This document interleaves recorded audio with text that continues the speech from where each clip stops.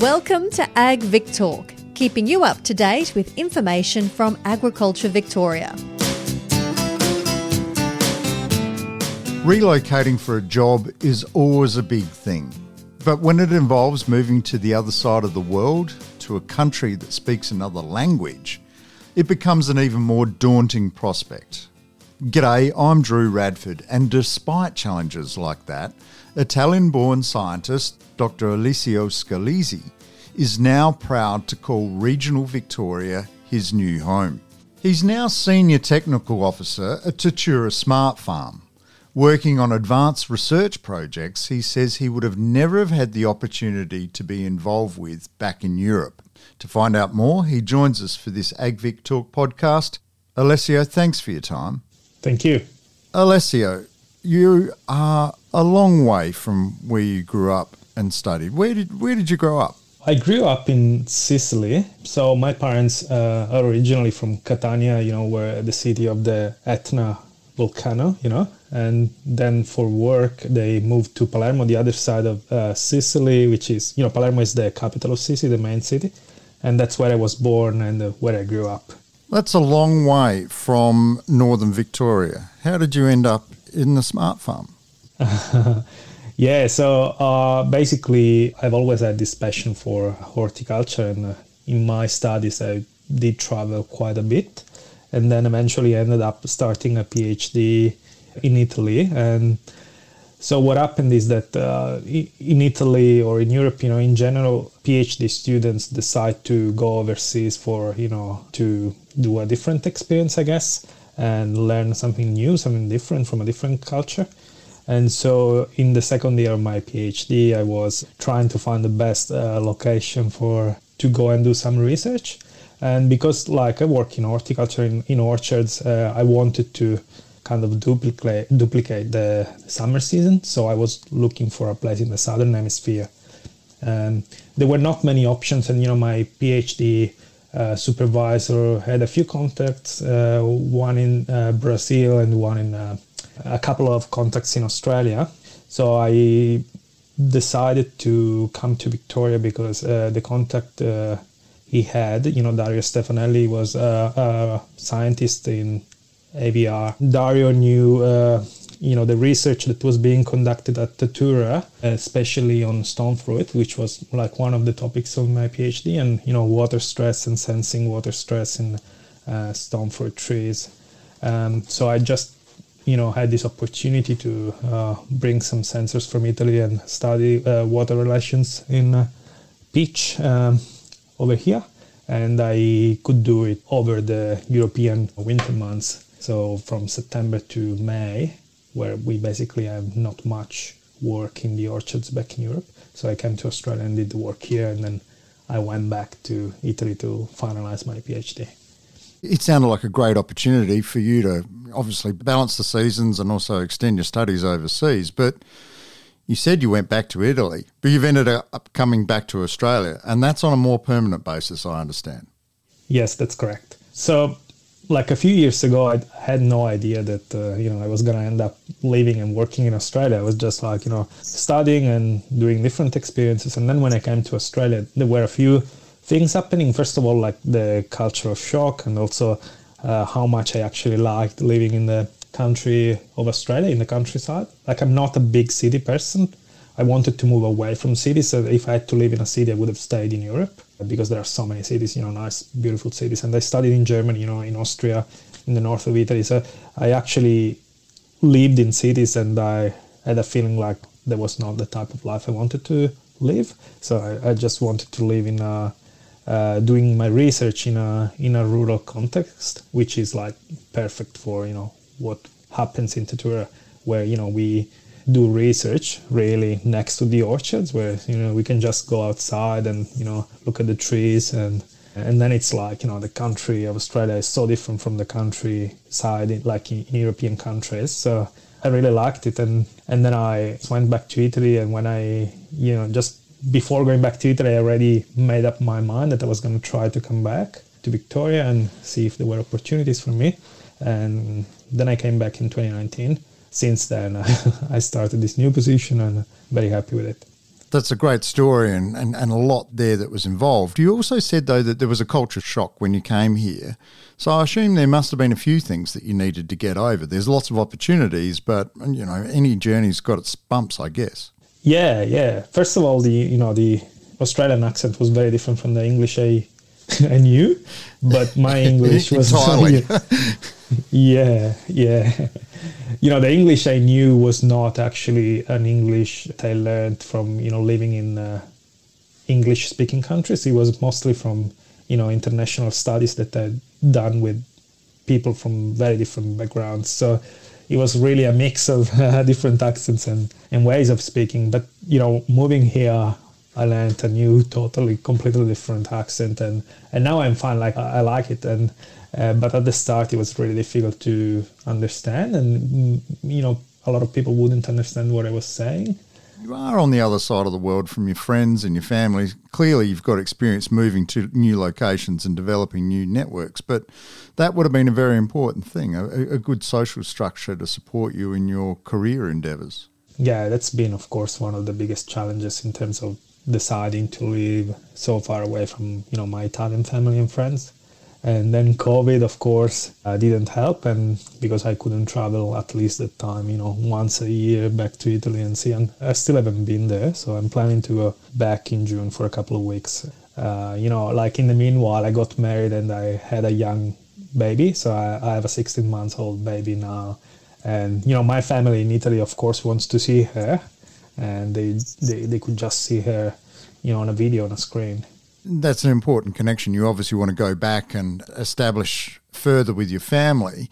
What about on the professional side, though, Alessio? Obviously, there was something here that drew you here to continue your work. So what are you actually doing, and how's that challenging you professionally?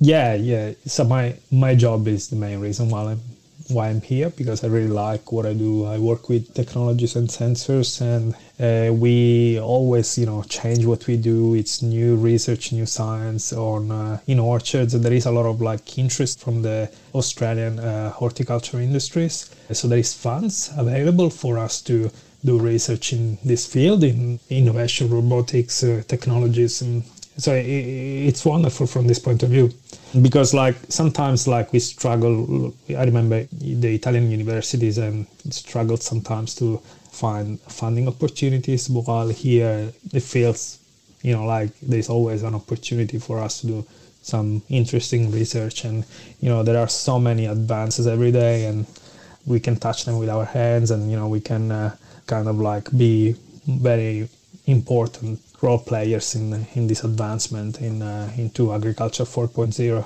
which is the future.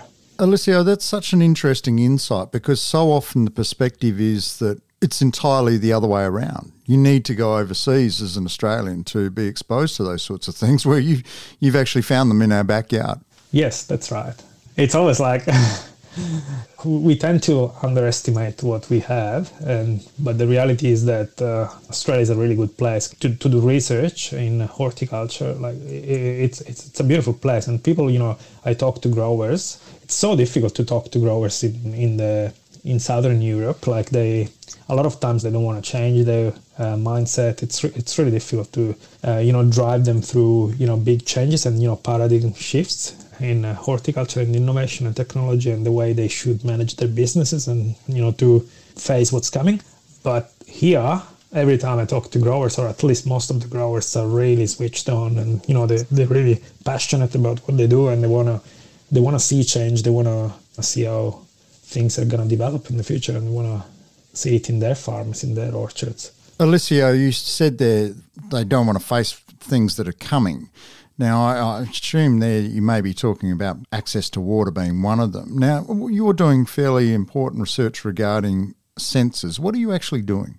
I work with different types of sensors, some of them like doing my PhD, and at the start of my work here, I did a lot of research on plant-based sensing, basically using sensors on leaves or fruit or trunks to estimate the water stress of trees, so that we can regulate the irrigation strategy, so that we don't waste any water and we maximize the quality and the yield of our trees.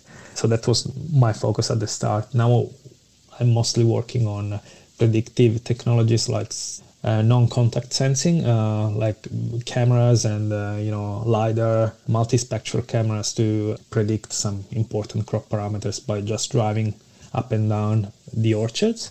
So there is a lot to do with artificial intelligence and predictive algorithms and how we can improve our management strategies in the orchards so that we maximize that fruit number and quality at the same time.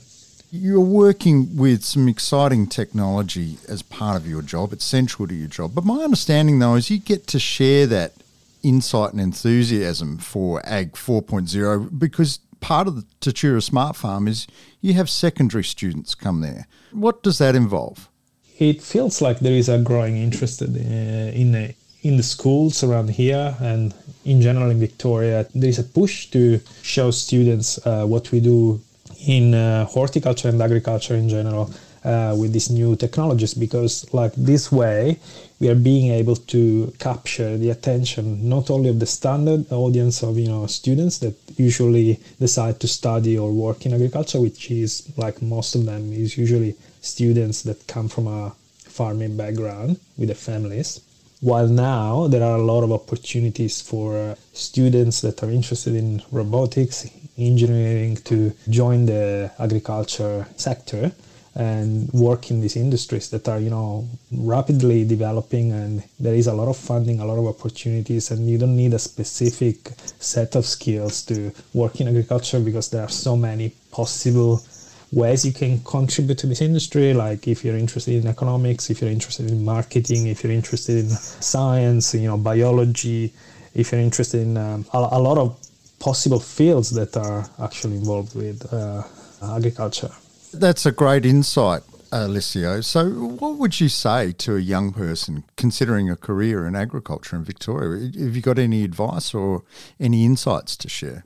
I would say be committed and passionate, and there will be always opportunities. Be open-minded and open to changes because the industries are developing so fast that we need to be flexible.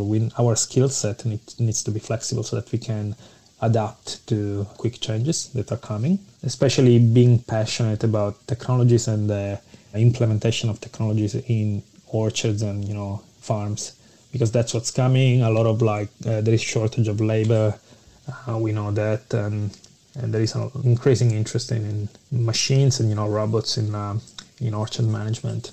Alessio, you've come from the other side of the planet and, you've taken this opportunity to work with somebody in Australia. But beyond that, I get the impression that, you really had to work out a lot of things for yourself. What was your greatest support in trying to make that happen? Well, definitely, the passion for the job I do, for research, and the fact that I really like living in the countryside of, Australia, and, it's a beautiful place for me. I felt like support from the communities around Victoria. I never felt like anyone was judging me for my background, because people in agriculture Victoria really do value your skills. So it's just a matter of working hard, and then at the end of the day, you'll be recognized for what you do. You'll be rewarded.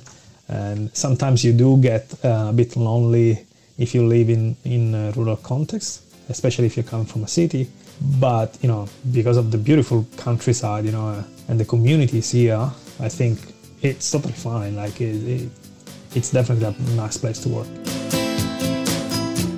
Alessio, all the best for your ongoing work at the Smart Farm, and it sounds like you've well and truly made Australia home with not only a career but a wife and a young daughter. Congratulations on that, and all the best for the road ahead, and thank you for sharing your journey with us on this AgVic Talk podcast. Thank you very much. It was my pleasure. Thank you for listening to AgVic Talk. For more episodes in this series, find us and subscribe wherever you get your podcasts. We would love to hear your feedback, so please leave a comment or rating and share this series with your friends and family. All information is accurate at the time of release. Contact Agriculture Victoria or your consultant before making any changes on farm. This podcast was developed by Agriculture Victoria, authorised by the Victorian Government, Melbourne.